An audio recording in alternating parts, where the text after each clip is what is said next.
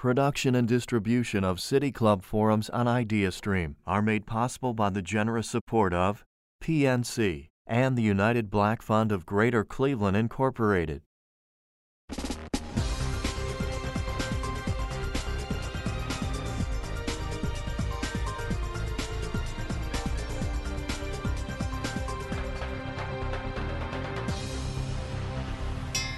Hi, I'm Dan Malthrop, Chief Executive at the City Club. This week, we're doing something a little different. We want to share with you something we've been working on for the past few months. It's a program called Democracy Unchained. Since September, we've been putting out a weekly program of interviews and presentations all about what different people think our democracy needs right now to make it stronger and more resilient. The idea for this series of programs grew out of a conference on the state of American democracy. That was back in 2017 in Oberlin, Ohio, when we were all trying to just understand what was happening to our nation. Then in 2019, we collaborated with some partners on a book on the same topic. And that book was called Democracy Unchained: How to Rebuild Government for the People. A few months ago, we started working with those same partners to do what we do: convene conversations of consequence that help democracy thrive. We've heard from some leading writers and thinkers, advocates and theologians on voting rights, on the influence of money in politics, on state-level governance, and also on the moral foundations of democracy. This is all about how we can rebuild this democratic republic of ours, not just so that everybody can participate, but so it can actually handle the big challenges ahead. Challenges like climate change, dismantling systemic racism, maybe even another pandemic. So today we want to bring you some of our favorite segments from these programs. In one of our first episodes, we asked this simple question: is democracy worth saving? You know, we take democracy for granted sometimes. Jill Lepore writes for The New Yorker and teaches American history at Harvard. She has been looking for lessons from what she says is the last time this question was on the minds of citizens across the nation. My name is Jill Lepore. I'm a professor of American history at Harvard. I am also a staff writer for The New Yorker. I host a podcast called The Last Archive. I recently wrote a book called These Truths: A History of the United States.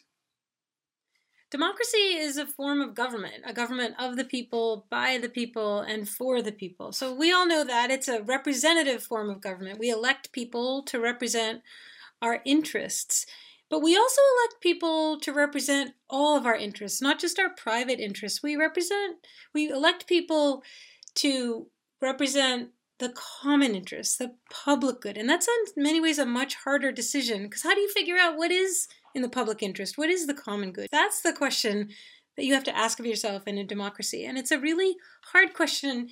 And it means that there's a fundamentally different element of democracy that we don't talk about enough, which is democracy demands inquiry. In order to know how to cast a good vote, how to be well represented, you have to inquire about the state of the world. Democracy is a fundamentally empirical effort. So it's not just a system of government. It's not even just a system of representation. It requires participation and deliberation. And then it requires inquiry. And one kind of inquiry that democracy demands is an inquiry into the past. It really requires the study of history to be a good citizen. You need to think about, how did we get here, so that you can try to decide what would be a good place to go. And then you can figure out who that's running for office, or whether you are running for office, or what you want to tell someone who's been elected to office, what would be the way to get to the place that you think we all ought to go. Those are historical questions. And I think it's important to not forget how important the past is to the future. That is a system of knowledge on which our system of rule depends. So I spent a lot of time this past winter thinking about the last time that democracy nearly died, when democracies were falling all over the world. Because it was a time not unlike this time. This was the 1930s. And, you can't really pick up a magazine or turn on the TV today and not see someone asking, what is the future of democracy? Or, counting the falling of democracies, or what it is, what institutions are in crisis and what that tells us about the state of our democracy or democracies around the world. But the same thing was true in the 1930s when people saw fascism on the rise and communism on the rise and wondered whether a liberal state, a liberal nation state that guarantees constitutionally the equal rights of its citizens, whether it always delivers on that promise is another question, and a really important one. But those guarantees, whether that could endure the economic devastation and the crisis of the 1930s and the Great Depression. Mussolini said the liberal state is destined to perish in the 1930s, that all the political experiments of the day were experiments in authoritarianism. Under such a time of crisis, people thought the only way to proceed was to grant an enormous amount of power to a single figure who alone could fix it. So Americans debated this a lot in the 1930s, and one of the ways they debated this was by asking questions about the way democracy already hadn't lived up to its promise. And I got really interested in those critiques. Like at a moment when democracy was so imperiled, who were the people who said, is it even worth saving what we have? So I think about an essay written by W.E.B. Du Bois in 1931, in which he said that unless the United States freed itself of its enthrallment to wealth, that American democracy would fail. If it is going to use this power to force the world into color prejudice and race antagonism, if it is going to use it to manufacture millionaires, increase the rule of wealth, and break down democratic government everywhere, if it is going increasingly to stand for reaction, fascism, white supremacy, and imperialism, if it is going to promote war and not peace, then America will go the way of the Roman Empire. Du Bois wrote in 1931, a very searing indictment of the state of American democracy as essentially defending white supremacy and the rule of wealth, asking for a complete renewal and reimagining of democracy if it was to proceed. Or think of other big critics in the 1930s. In 1936, the great historian Mary Ritter Beard warned that American democracy would in vain fight its ruthless enemies: war, fascism, ignorance, poverty, scarcity, unemployment, sadistic criminality, racial persecution, man's lust for power, and woman's miserable trailing in the shadow of his frightful ways, unless Americans could imagine a future democracy in which women would no longer be barred from positions of political leadership. This is at a time not long after the passage of the 19th Amendment when white women could vote, but were still not being welcomed into office and still not even getting enough support to run for office. So the thing that I think is really important to remember about that historical inquiry is one of its lessons is that the best way to strengthen a democracy is in fact to criticize it, that democracies depend on that kind of criticism, that democracies rely upon dissent, even in times of crisis. Even in times of crisis, from both the left and the right, it is important to be willing to think about what are the shortcomings of the democracy. That is the struggle. The struggle to maintain a democracy is what keeps a democracy alive. But of everything that I read in the 1930s, in this moment, not altogether different from our own, when people all around the world asked about the future of democracy, is the lead essay in a series that was published by the New Republic. In 1937, the New Republic started publishing a series called The Future of Democracy. And they asked each of the contributors, do you think that political democracy is now on the wane? And my favorite essay is the first one by an Italian political philosopher who objected to the question. And he said, to ask whether political democracy is on the wane he says, I call this kind of question meteorological. It's like asking, do you think it's going to rain today? Had I better take my umbrella? When in fact, the problem is that political problems are not like the weather. They're not external forces beyond our control. We make the weather. You don't look outside at this political storm that's going on in the United States and around the world right now and say, do I need to wear a rain hat or my parka? Do I need an umbrella? Your job as a citizen in a democracy is to realize we have made that weather. Your job is to go out there and stop the rain. For our republic to thrive and to be truly inclusive, we're going to have to face some of the realities of our founding, the taking of land from indigenous people and chattel slavery. Now, the idea of reparations can be hard for some to conceive of, but what if it's been done before? In our fourth episode, writer Bakari Kitwana moderated a conversation with advocate Dr. Amilcar Shabazz and attorney Deidria Farmer-Pailman, who Kitwana called one of the unsung heroes in the push for reparations. Deidria, I want to bring you into the conversation. You, in my mind, are one of the unsung heroes of the reparations movement, who often gets overlooked bringing these significant cases that resulted in $20 million settlement from American corporations in regards to reparations. Tell us, what do you feel is the significance of this recent bill? From a media perspective, I think the discussion of reparations that we were able to hear during the hearings was an opportunity to educate the public more about the history of slavery and what in general we feel is owed. I mean, of course, the bill is about studying and the impact of the transatlantic slave trade and slavery on slave descendants and descendants of enslaved Africans. So we were able to at least begin that discussion again. And once again, you know, we've been talking about this issue for quite a number of years, and I feel that this discussion during the hearings was a great media blast. There were great media personalities: Danny Glover, Ta-Nehisi Coates, quite a number of, you know, very well-known people sat on the panel and gave voice on the issue. And so if anytime we can stir up a discussion around this issue, it's better for the public and for all of us. Deidre, if you can, and I say unsung because I feel like in many ways what you did brought the conversation and the impact of reparations into a reality that we've never seen. So if you can, talk about how you got involved in this reparations movement and talk a little bit about the cases. Well, I started this work as a law student.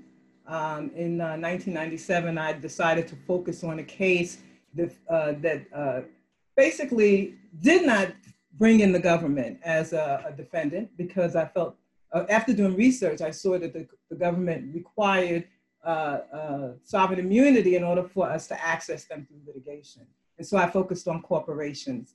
When I graduated from law school, I made an effort to reach out to companies to ask them directly to pay reparations. And a few of them were responsive. Aetna in particular promised that they would do something, and then they backed down. It took about 2 years to really generate steam around the idea, but legislators came on board right away, passing slavery ever disclosure laws in the same year that I reached out, and that was the year 2000. And by 2002, we filed a case against, in total, it was about 20 different companies coming from various walks of business life, blue chip companies, insurance companies like Aetna, New York Life Insurance Company, railroad companies like CSX, Norfolk Southern, banks like JP Morgan Chase, and Bank of America. Well, at the time it was Fleet Boston Financial Corporation. And what we found is that all of them had played some role in the enslavement of Africans through financing the transatlantic slave trade, receiving funds from illegal slave trading, or actually ensuring the lives of enslaved Africans with the slave owners as the beneficiaries. So this really laid the groundwork, this information laid the groundwork for a lot of what we're seeing today. For example, some of our defendants, for Lloyd's of London, for example, has recently come forward without even being provoked, but afraid of what we're seeing with movements in the street, democracy in action, Black Lives Matters, expressing their demand for justice overall. And they've come forward concerned that they will be basically torn down by the demonstrators, and they are offering to give something, to pay reparations in some kind of form. Can you talk a little bit about some of the specific ties? Let's say if you picked a company like JP Morgan or Aetna, what were some things that stand out in your mind that was a specific tie to slavery? Well, okay, well, JP Morgan actually, when people wanted to engage in purchasing of slaves or to finance their loans to expand their plantations, JP Morgan's predecessor bank would need collateral, and so enslaved Africans would be that collateral. In addition to that, there's documentation that was shared with me by Aetna that showed that JP Morgan Chase, one of their predecessor banks, had engaged in writing slave policies. A company like New York Life Insurance Company, of their first 100 slave policies, 1/3 of them were written on the lives of enslaved Africans. And what this did was it allowed the employment of enslaved people in ultra hazardous capacities. You know, at a certain point, the slave trade closed. And so, you know, you could not get new humans transported into the United States. And so the value increased in the person. And so these slave policies were important to keep industry going. For example, like coal mining. Enslaved Africans were used in coal mines, and very often they died in those coal mines. In fact, the first policy that was paid out by New York Life Insurance Company was paid out on the life of an enslaved African who had died in a coal mine.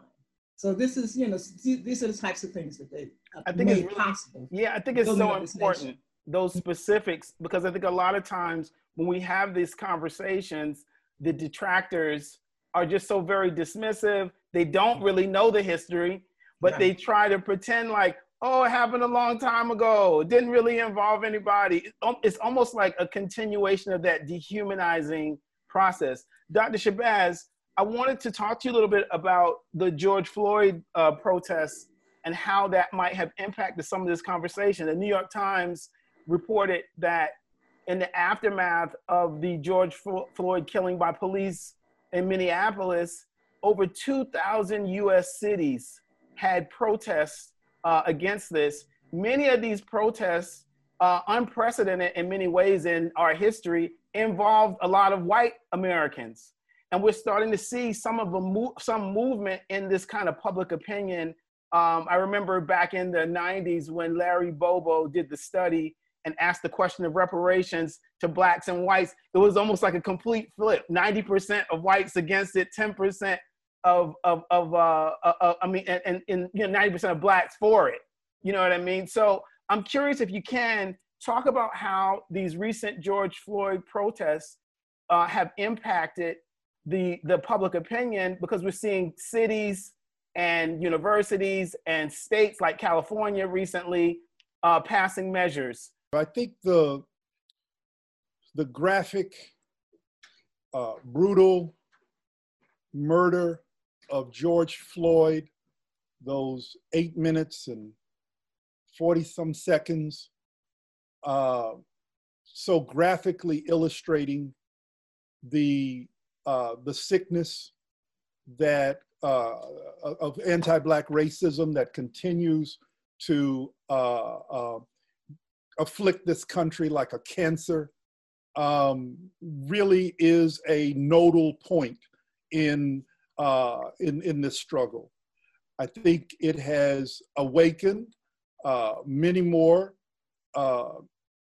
people to what's going on, especially white Americans. Many more have been awakened than ever before, and especially from our younger folk of all colors, of all backgrounds. I think there's a coming to a conviction that the piecemeal reforms, the chipping around the edges of the systemic nature of racism, the way the social structure itself continues to be overdetermined by white supremacy. I think there's a realization that the minor reforms, if we just had body cameras, or if we had more sensitivity sessions and trainings of law enforcement, or of the politicians, or of whatever, that's going to be enough. That's out the door now. But clearly we understand that, yes, even a Black president isn't enough. Black faces in high places is not the answer. That it's really about a deep, meaningful, structural and change and cultural paradigm shift that's necessary. And I think there's that the murder of George Floyd is a real nodal point, I think, and again, in connection with everything else going on, Ahmaud Arbery, the Breonna Taylor in Louisville, with all of these other cases out there constantly hitting you one after the other. Yes, a real nodal point has happened. And finally, I think the connection to that is that it has moved the discussion of reparations into this window of possibility. There's a sociologist, in the academic community, we've been talking about when things move into this Overton window. It moves into this window of possibility, away from being the unacceptable, crazy, fringe, a kind of unspeakable idea. But it's moved away from that end of the spectrum of discourse to now it's clearly in the window that this is something reasonable to talk about. This is something very rational and reasonable to bring into the policy fora to discuss. How do we do this? How do we implement this? How can this be a part of a real and meaningful solution? Democracy can be a fragile thing, and it's often under threat, as we've seen in recent election cycles. Tim Snyder teaches history at Yale University. He's an author as well, but he doesn't work on U.S. history. Instead, he works in Europe, and he spends a lot of time writing and thinking about how democracies can fall apart and what happens when some see the nation's leader as more important than the nation itself or its citizens.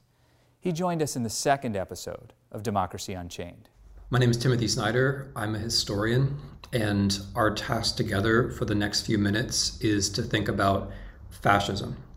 Now, when we hear the word fascism, we might think of places that are far away or times that are long ago, but I think it's quite important for all of us, and perhaps above all Americans, to be thinking about fascism as something that can arrive anytime and any place.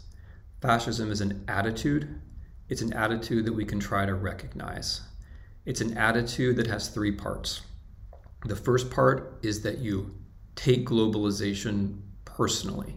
You don't think that globalization is about economics or about technology or about new capacities to do things. You think globalization is about some group or some individual which is acting against your country or you personally. The second part of the fascist attitude is that you prefer the will over the facts. It doesn't matter what's actually out there in the world. What matters is how I feel about it. And more importantly, it matters how my leader can make me feel about it. And that's the third part of the attitude. Fascism puts the person above the law. This is what's called the leader principle.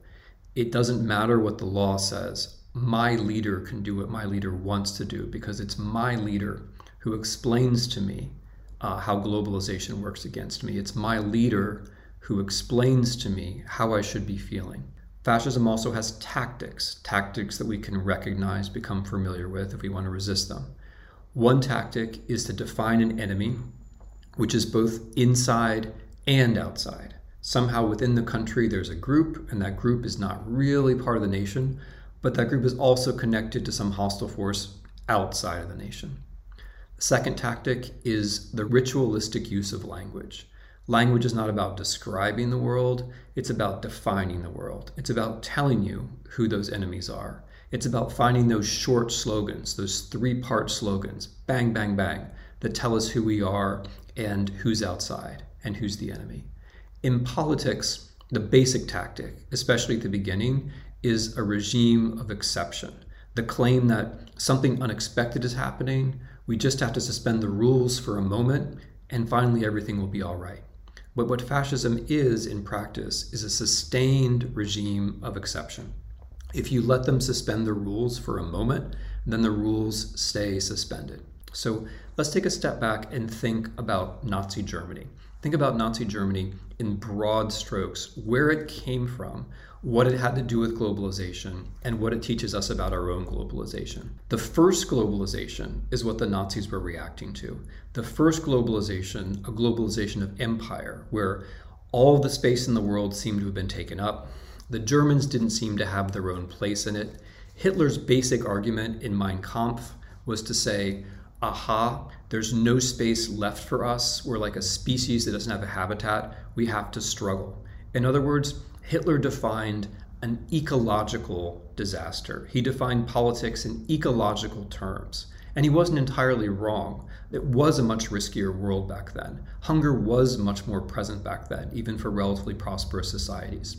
He continued, principles, universal laws, ethics are just a way to lose. If you believe in any kind of rule, any kind of morality, that just means that your mind has been taken over by the Jews. That was the form that his anti-Semitism took. His answer to this challenge is what he called Lebensraum, living space. We have to treat ourselves like a species. We have to behave heartlessly, ruthlessly. There are no rules. There are no laws. There is no ethics. We have to survive, and therefore everything is justified. We have to take land from others. We are now in a second globalization. And of course, I don't want to say that history will repeat itself. No historian would say that. What I would like to say is that if we look at the history of Nazi Germany a bit more deeply in this way, as a certain reaction to a sense of ecological threat, we'll be better informed and better able to rescue our own sense of law and our own democracy and our own freedoms as the threats to us grow greater in the decades that are coming. So we are now in a second globalization. Hitler's globalization, the imperial globalization, is past. We're in a second globalization, and we face the same sense that things are closing in, that there isn't space, or perhaps more specifically or more accurately, that there isn't time. We feel like we don't have time because of global warming. And the current politics of the United States, horribly, are designed to consume time. By making global warming worse, we make the disaster come closer, and we make ourselves angrier, more worried, and more anxious. We are doing something very strange. By avoiding the science, by not addressing the problem directly, we're actually making the conflict come closer. And here I want to point out a surprising but unavoidable resemblance between what we do and what Hitler and the Nazis did. Hitler had very specific attitudes towards science. Hitler thought that what science told us is that we have to compete. This is what academics or others would call social Darwinism. What he thought was that the science brought us a law, and the law was a law of competition. Whatever happened was right. The strong have to survive, and that's really all that you need to know. He was not interested in science in the sense of something that could provide a universal solution. The ecological problem of his day, the problem of hunger, could actually be addressed with technology, but he was not interested in that. More than that, he said, anyone who believes in universal science, in science that can rescue humanity, is basically a brain slave of the Jews. Any universal idea, including science, is for Hitler Jewish. Now, what does that have to do with us? Well, we too, or at least some of us, are denying that there are universal scientific solutions. We too, when we think about global warming, are paying too little attention to fusion, to alternative energies, to the things which could actually transform things for everyone and for the better. And we too, although still in a minor key, obviously, and not so intensely, we too, when we think scientifically, quote unquote, we tend to accept social Darwinist ideas. So the question, to bring this to a close, is how do we make the second globalization different and better than the first? If we understand that we are facing threats and we are having reactions which are comparable to the threats of a century ago, and the reactions might be similar to the reactions a century ago, what do we do with this knowledge? Of course, we have to recognize, as I said at the beginning, the tactics of fascists. We have to work against, as I said at the beginning, the attitudes of fascists. But there's also something else. There's the recognition of practical universals, moral universals, That is to say, move away from the idea that everything has to be a competition, but also practical universals. The idea that there are scientific solutions which can change the way we feel about politics and which can open up the future. Nazi ideas started from the notion that the future is closed and therefore dramatic, desperate, and murderous action is necessary. We have to make sure that our attitudes about morals and our attitudes about technology create a sense that the future is open. That's the best way to avoid that kind of tragic and horrible politics. A functioning democracy requires something of all of us. Eric Liu is the co-founder of Citizen University. That's a national effort to build the kind of civic culture where all Americans can and do participate. He spoke at the City Club more than 15 years ago. In this past year, he co-chaired an effort for the American Academy of Arts and Sciences about rebuilding democracy for the 21st century. He joined Democracy Unchained to talk about a few things, to remind us that we may be the very leaders we're seeking, and also to remind us of the importance of really recognizing one another's true humanity. Hi, I'm Eric Liu. I'm the co-founder and CEO of Citizen University. And the way I see it in our country right now, I think we have a great project before us. And that project, which we are blessed, I think, actually, to have to contend with, to be alive and awake and aware to deal with, is to create planet Earth's first mass multiracial democratic republic. There have been a lot of societies that have tried 1, 2, or 3 of those marks, but no one has successfully done all 4 to be at a mass scale in a way that is truly multiracial, not just in demographic fact, but in terms of actual inclusion and actual equality of voice and participation. To be democratic, not only in the sense that there are votes and elections, but that there's a culture of democracy, of the rule of law, of a sense of equal dignity and equal voice. And then a republic in which we are functionally able to choose representatives to recreate that public, to reimagine and represent us. That endeavor is audacious, it's huge, and frankly, we don't know whether we're going to be able to pull it off. But whenever I meet people who are frustrated, even cynical about the state of the union, who think that our politics is completely broken, who look at the rise of white power, who look at the ways in which so much of progress is met with great retrenchment, I say, look, how lucky are we right now to be able to put to the test the proposition that it might in fact be possible to make a mass multiracial democratic republic and to show the world what it might look like to make that work. I think what's going to be called of each of us is multiple things.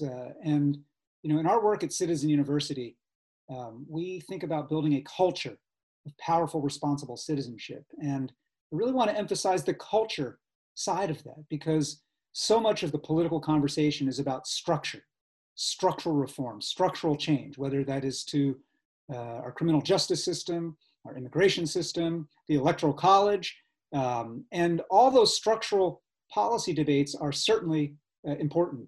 But our view is fundamentally that when it comes to change and to shifts in consciousness and political possibility, culture precedes structure.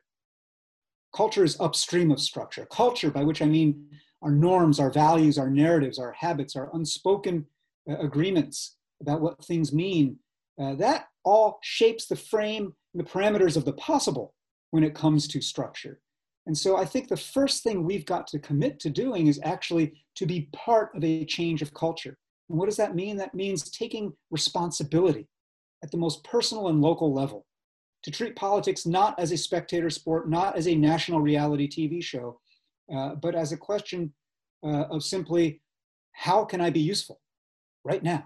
How can I be part of a solution where I am, either physically or whatever community I may be connected to, even if it transcends geography? And to be asking that question, what's my part? How can I be a pro-social contributor to community? That is our definition of citizen. When we say Citizen University, powerful citizenship, we're not talking about documentation status. We're not talking about papers or passports. We mean this broader ethical sense of being a member of the body who recognizes that from the smallest acts and omissions all the way up to the big public things like casting a ballot, we get what we put into it. And so we've got to start rebuilding citizen muscle and civic muscle to be problem solvers, to be bridge builders, to be healers of different divides where we live and among the people who see us. And what that requires, I think this is the second big piece of what it means to create a culture, is to commit to rehumanization. We have a politics that relentlessly, as a matter of incentives in the political business and incentives in the media business, relentlessly demonizes and dehumanizes us. We do not see each other anymore. We see proxies for talking points. We see avatars for an enemy worldview.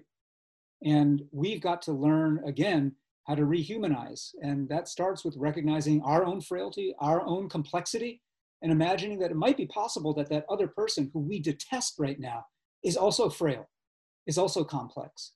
And unless we do that, we're just going to be in a continual, perpetual, either ping pong game or trench warfare of partisan politics. And I think that piece of rehumanization is crucial. But the third and the final piece of creating this culture is to get literate in power, to understand that if you want to start taking responsibility, if you want to start rehumanizing people, then pretty quickly a certain word should evaporate from your vocabulary, and that word is they. The idea that, well, who decided this? They decided this. I can't believe they decided to stop counting votes. I can't believe they decided that there should only be one polling place in the entire district or state. I can't believe they decided to cut bus service during a pandemic. I can't believe they decided not to ensure that frontline workers have all the PPE they need. We have a deep epidemic of illiteracy in power in the United States. And when you don't really understand who's deciding and what's going on, you default to they. But there is no they. There's only we, various permutations of we. And we have a responsibility to become fluent and literate in power, to understand just what the answers are to the central question of all civic power, which is who decides. And so if we want to build this mass multiracial democratic republic, we've got to be able and willing to start taking more responsibility, to start rehumanizing each other, but also to understand power and the way that power is allocated and hoarded and can be recirculated if we start showing up in different ways. One of the things about democracy that you come to understand in a fragile, fractured moment like this is that democracy works only if enough of us believe democracy works. It's that simple and that complicated, that there is no magic constitution, there's no beautiful set of words that will suddenly make democracy work, that it is a millionfold mutual agreement among all of us to say that, yeah, this thing means something, this thing is legit. And in quote unquote normal times, you don't pay attention to the ways in which that millionfold mutual agreement is unfolding. But in times like this, where people are opting out of that, where people are out of cynicism or anger or sense of justified betrayal, are saying, you know what, screw this system. This system is so rigged, I do not believe anymore that democracy can deliver. In times like this, you realize just how fragile that faith is. And so much of our work at Citizen University is about working to rekindle a spirit of civic faith, to recognize that in the United States, we are bound together by nothing but a flimsy set of words that adds up to a creed. And if we want to make liberty and justice for all meaningful, if we want to make equality, equal justice under law meaningful, then we've got to show up in different ways. And we've got to ask ourselves, what does it take? What are we willing to do? What are we willing to sacrifice in order to make those words mean something, to close the gap that has existed from before the founding to this present day, the gap between our creed and our deeds? To practice civic faith, to engage in, as we say at Citizen University, this work of American civic religion is to close that gap. This is just one small part of what I think is a widespread great awakening in civic life right now, where people are learning anew, not only that we've got to take responsibility, but that we've got to do so not in isolation, in fellowship, in the presence of others, and others perhaps different from us, where we can make sense of how we come together and make sense of what it means to search out common purpose. If and when we do that, that habit of showing up, of facing each other, is what can actually rekindle that faith that is foundational to democracy. You know, there's no doubt that technology has changed how elections happen. It's not just that campaigns connect with voters online through video and social media. Tech platforms are where we do a lot of our engagement. It's where we share information with one another. We share news coverage, and it's where we argue about the issues. These tech platforms, though, they're almost entirely unregulated, which, as we all know, makes it very easy for misinformation and disinformation to be spread. Kevin Roose writes about these issues for the New York Times.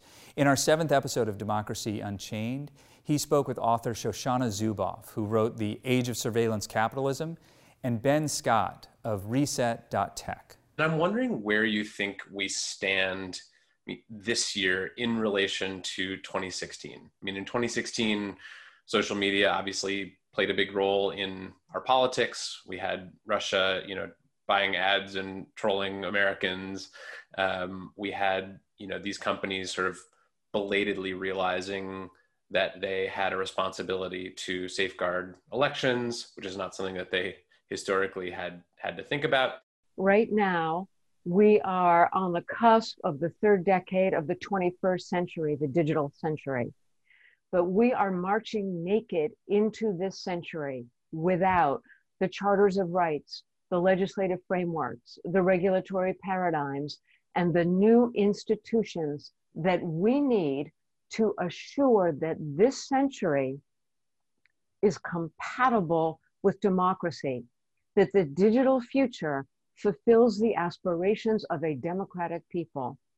This failure is all the more resounding because when we look to the East, we see a country like China, an authoritarian state that has, at least since 2010, been assiduous and intentional about designing a digital future that advances the form of government that it embraces. It advances authoritarianism, advances an authoritarian state as central to its domestic as well as to its foreign policy.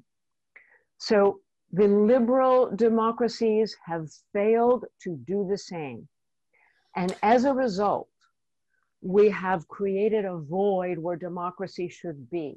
What has filled that void is an economic logic that I call surveillance capitalism. It's an economic logic that is invasive, extractive, and parasitic. And the bottom line of this economic logic, it takes our private experience, it translates it into behavioral data for processes of manufacture and sales. It requires economies of scale and economies of scope and economies of action, the ability not only to know everything, but also to influence and to a certain extent, control and modify human behavior. 2016 was the apotheosis of what I've just said. In London, just a few weeks ago, in the UK, on the Channel 4 investigative news team aired 2 nights of their very important, really frontier-making investigations of the Trump campaign in 2016. And specifically, they drilled down into the way the Trump campaign, they didn't invent anything.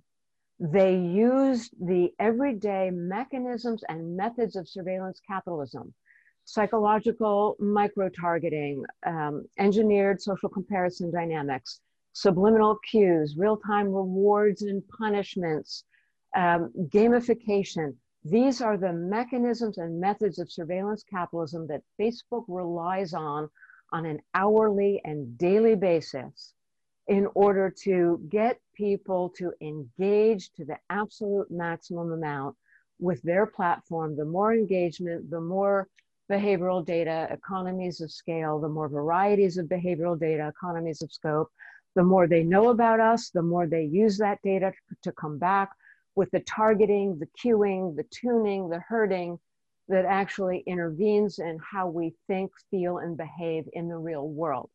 The Trump campaign bragged about, Brad Parscale, the campaign manager, bragged about the campaign using Facebook better than anyone had ever used it.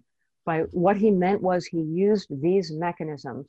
Specifically, Channel 4 revealed they used these mechanisms to target Black citizens in the United States, specifically in the swing states. They targeted Black citizens in order to dissuade them from voting, to get them not to vote, to not exercise their democratic right. A malicious intervention, completely legal, using the bread and butter of surveillance capitalism, weapons in a new information war that would not exist were it not for surveillance capitalism, an attack surface that would not exist were it not for surveillance capitalism's ability to steal our personal experience as raw material for datafication, which has transformed our civilization in a few short years. In the year 2000, only 25% of all information was digitally stored. Surveillance capitalism was invented in 2001. By the year 2007, 97% of all digital information was digitally stored. That's amazing. Surveillance capitalism and its utilities to the world's intelligence agencies are wholly responsible for that transformation. And Ben, I want to ask you about that too, because I think one of the shifts that we've seen since 2016 is that I think lawmakers are much more attuned to the power that these platforms have. Do you think that the sort of lawmakers that you talk to, do they understand the stakes here? Do you think that the attention that they've been paying to social media since 2016 has improved our collective ability to harness, to sort of regulate these technologies? It is improved, but we've got a long way to go. We have seen a great deal of progress, particularly at the staff level. A lot of staff really understand the problem better now, but they understand the problem through the lens of the symptoms. And that's what we really learned in 2016 as a political culture, is what the symptoms look like. We saw for the first time that actually most of the people in America, most of the time, don't rely on the same set of facts to understand the world. And that's a big problem if you're trying to run a successful democracy. Yeah, I want to talk to you. I want to follow up on that because I've been writing a lot and reporting a lot on conspiracy theories this year and QAnon and some of the other ones that have really taken hold. But I'm curious, do you think this was destined to happen as a result of the decentralization of media, the kind of dissolution of the legacy media in favor of these platforms? Like, do you think that this was kind of always going to happen and it was just a matter of what form it was going to take? Or do you think there have been specific choices that led us to the place where, some substantial percentage of Americans are living in a completely different reality? I definitely don't think it was inevitable. In fact, it just wasn't that long ago that these technologies were heralded as breaking the old gatekeepers of the media. That they were giving new voices an opportunity to be heard, pluralizing the media system, creating a more robust public debate. I think there's certainly a lot going on here, and I don't want to oversimplify. What we're seeing with the rise of Facebook and Google as the primary intermediaries through which most people are getting news and information is a completely new phenomenon. It's not just that we are getting more of what we self-identify as and choose. It's that we are being bombarded with ever more extreme versions of that. What's happening is that I'm leaning in a direction where I'm critical and I don't trust the government, and I'm fed information on a regular basis that reaffirms that belief. And it's coming from people that I trust and know. And it's coming from sources that I see so frequently that they come to be normalized. And over time, my attention begins to wander. And so the algorithm of Facebook or YouTube begins to give me a little bit extra, a little bit of a sharper dose of what I had before. And over time, before long, I have been habituated to see things that I once would have thought were crazy now appear normal. we've always had crazy in the media system. There's always been fringe views, but those fringe views have not been dragged to the mainstream and amplified in ways that blew them up way out of proportion to what they actually are representative of people in the real world. And it's a self-fulfilling prophecy. You take something that's fringe, you blow it up out of proportion, and pretty soon people are like, well, maybe that is normal. It looks like everybody's talking about that. It must be normal. It must be something that people are believing in. So therefore, if I believe in it, I'm not a crank. For our final segment, we return to where we began with our first episode, looking at the moral foundations of democracy, the way that choosing democracy is actually a moral choice, right? What I mean by that is it's a choice we make to put the best interests of the community ahead of our own self-interest. So we close by hearing about this choice from the Reverend Canon Kelly Brown Douglas. She's Dean of Episcopal Divinity School at Union Theological Seminary in New York City and Canon Theologian of the Washington National Cathedral. Hi, my name is Kelly Brown Douglas. I am the Canon Theologian at Washington National Cathedral, as well as the Dean of the Episcopal Divinity School in New York at Union Theological Seminary. It is so good to be a part of this program and this series as we examine what it means to call ourselves actually a democracy. When I think of who we are as a nation and the claim that we have made indeed to be a democracy, I consider that claim actually a vision, an aspirational vision, something that we have committed ourselves to strive toward. That is that vision where there is freedom and justice for all. Now, of course, perhaps it goes without saying that we as a nation have not indeed reached that vision, which in fact means that we have yet to become the democracy that we claim to be. To call ourselves a democracy is first and foremost aspirational. The good side of that aspiration is that we're committed to it. Yet we have to always remember that we aren't there yet. And so on the way to indeed living into that claim, living into that vision, the road there always begins with those people, those communities who are on the underside of justice, those people who have had the least experience of this democratic vision.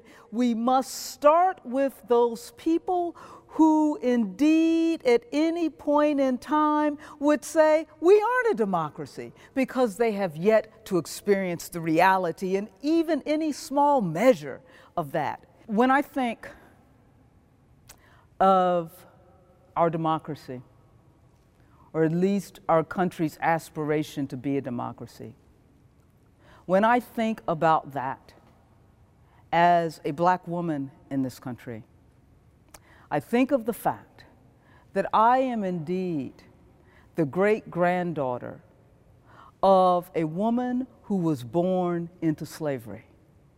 We called her Mama Mary. I knew Mama Mary. She died when I was perhaps 6 or 7 years old.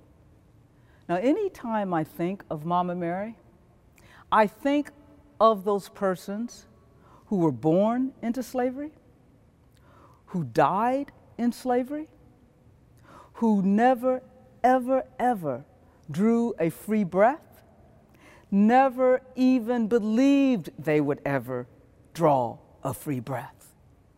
Yet they fought for freedom anyhow. They fought for freedom that they knew they would never experience, but a freedom they knew would be. They believed that this country, that this nation would indeed one day live into its greatest vision of being a nation where there was freedom and justice for all, because they believed that that vision was guided by something beyond itself. And so they believed in the freedom that would be indeed the justice of the earth, this kind of transcendent freedom. And so it was that they fought for this nation to get on the ark as Martin Luther King Jr. would say, get on the arc that bends toward justice, because for them, that arc bent toward the justice that was the freedom of God. And so it is because I come from a people who fought for a freedom that they did not see, that I believe and must continue to fight for that very same freedom.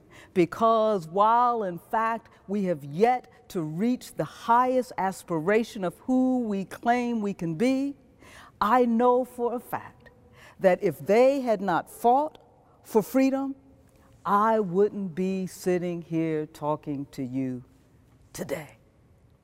There are 9 episodes of Democracy Unchained and one more in the works. There's so much we'd like to share with you. There was this amazing and uplifting conversation with Michael Eric Dyson. There was David Brooks and Sally Yates talking about moral courage. Latasha Brown, David Daley, and Desmond Meade talking about voter rights. Ganesh Sitaraman on just how great our democracy could become. There was a conversation on the role philanthropy should play, and more than a few on how we might begin to get money out of politics. Now, the election may be over, but the work is ahead of us. We hope that some of these conversations can help to chart the course. You can see all the episodes at democracyunchained.io.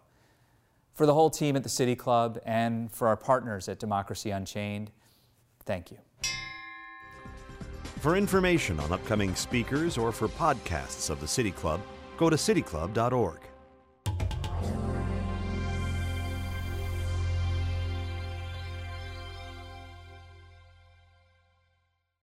Production and distribution of City Club forums on IdeaStream are made possible by the generous support of PNC and the United Black Fund of Greater Cleveland, Incorporated.